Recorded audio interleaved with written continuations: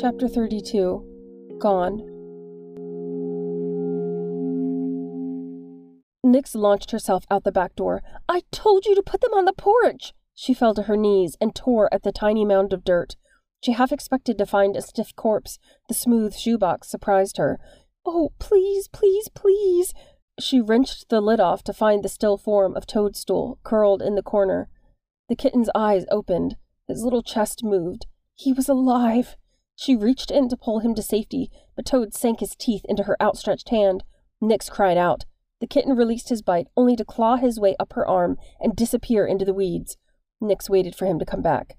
She sat there for nearly an hour, holding her bleeding hand and softly calling his name. He didn't return. Nix didn't bother to hide her red eyes when she stumbled back into the trailer. "Where in hell's library have you been?" Mrs. Wack said, the fury evident in her voice. "I just got off the phone with the police. What happened to your hand?" Nix felt hollow. She'd been disowned by the only member of her family that ever listened to her. If Toad was smart, he'd never come back to this prison. "Phoenix, you answer me, you little monster," her mother continued. "I thought I told you I didn't want you disappearing." "I was in the backyard," Nix whispered. She walked toward her room, but her mother grabbed her arm. "Don't you lie to me! You were supposed to be in here painting!" The empty place inside Nix filled with rage. She yanked her arm out of her mother's grip. She wanted to scream 1,000 different things, shock her mother so badly she would never lecture her again. So badly the woman would never talk to her again. Nix wanted to tell her mother that everything was her fault.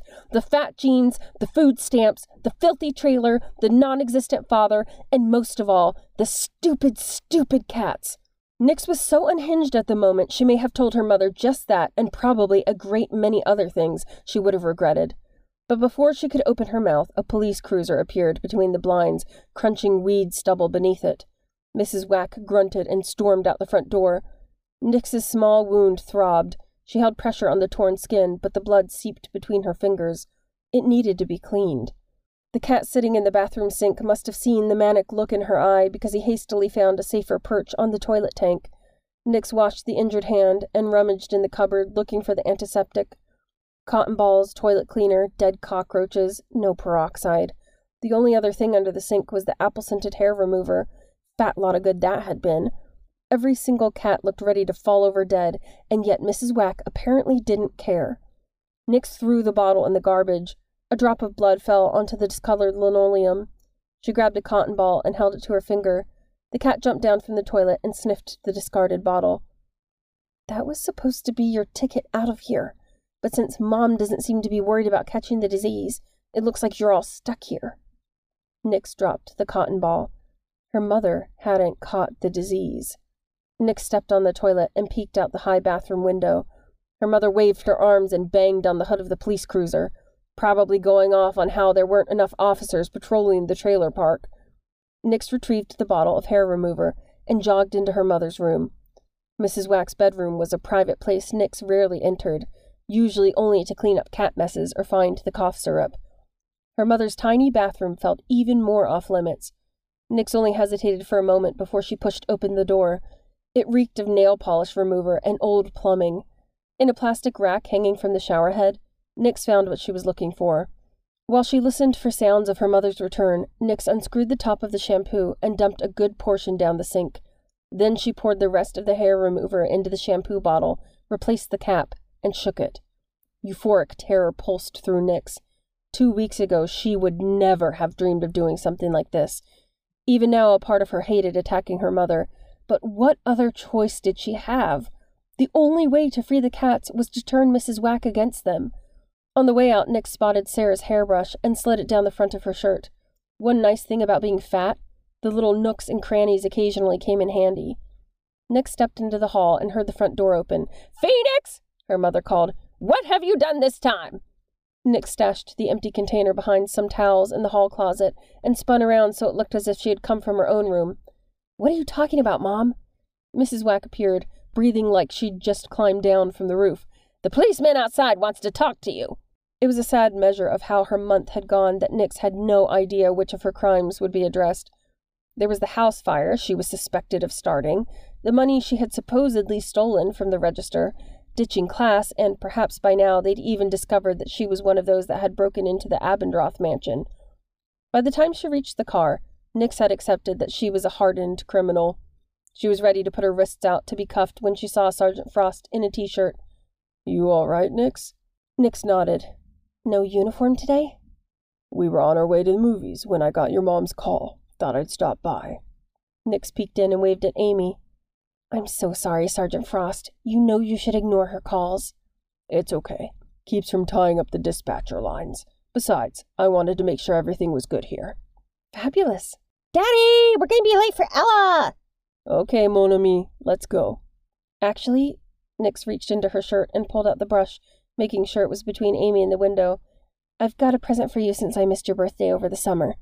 It was hard to see the brush go, but if it stayed in the trailer, it would only be defiled again. Amy looked at the brush as if she'd never seen one before. Thanks." She threw it in the back seat.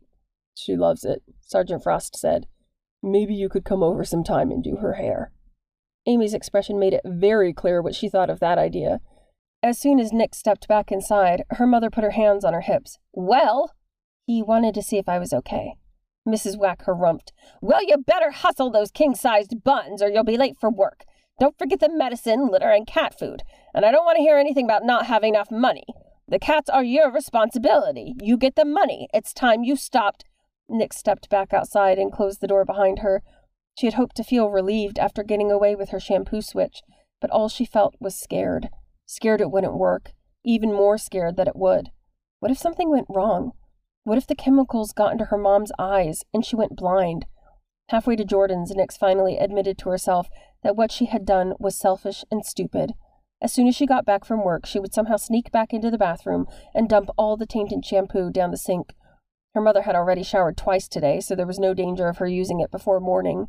By the time she reached Jordan's front yard, she'd made her next plan for getting rid of the cats. She would borrow some money from Jordan, buy another box of sleeping pills, and free the cats one by one. It would be time-consuming, but at least there wouldn't be a human victim. The boys seemed happy enough to see her, but Nix soon realized that trying to study with Tiago in the room was a completely useless endeavor. She attempted several times to look up Chad in a search engine, but Tiago always ended up brushing her arm or asking a question, and suddenly Nix found it hard to breathe, let alone type. Why was she still such a mess around him? He belonged to Sarah, or at least he would, as soon as Fawn extracted her claws from him. Getting all moony over him was only making Nix miserable. Even the hope that her heart-stopping talent would win his affections seemed laughable now. Sure, he'd probably think it was cool and want to be her friend, but that didn't mean he'd suddenly fall in love with her. Special ability or no, Nix would never be good enough for Tiago Padilla. How many times did she have to remind herself of that? Nix, Jordan said. You're bleeding on the keyboard? Oh, sorry. Jordan handed her the paper towel he'd been using to grip his corn dog. What happened? Cat bite, she said, her eyes suddenly burning. She'd almost managed to forget that Toad was gone. She kept her eyes on the monitor, trying to blink away the moisture. Are you almost finished? Jordan asked. I've still got to look up Morocco for Canary Boy's outline. Nix was nowhere near finished.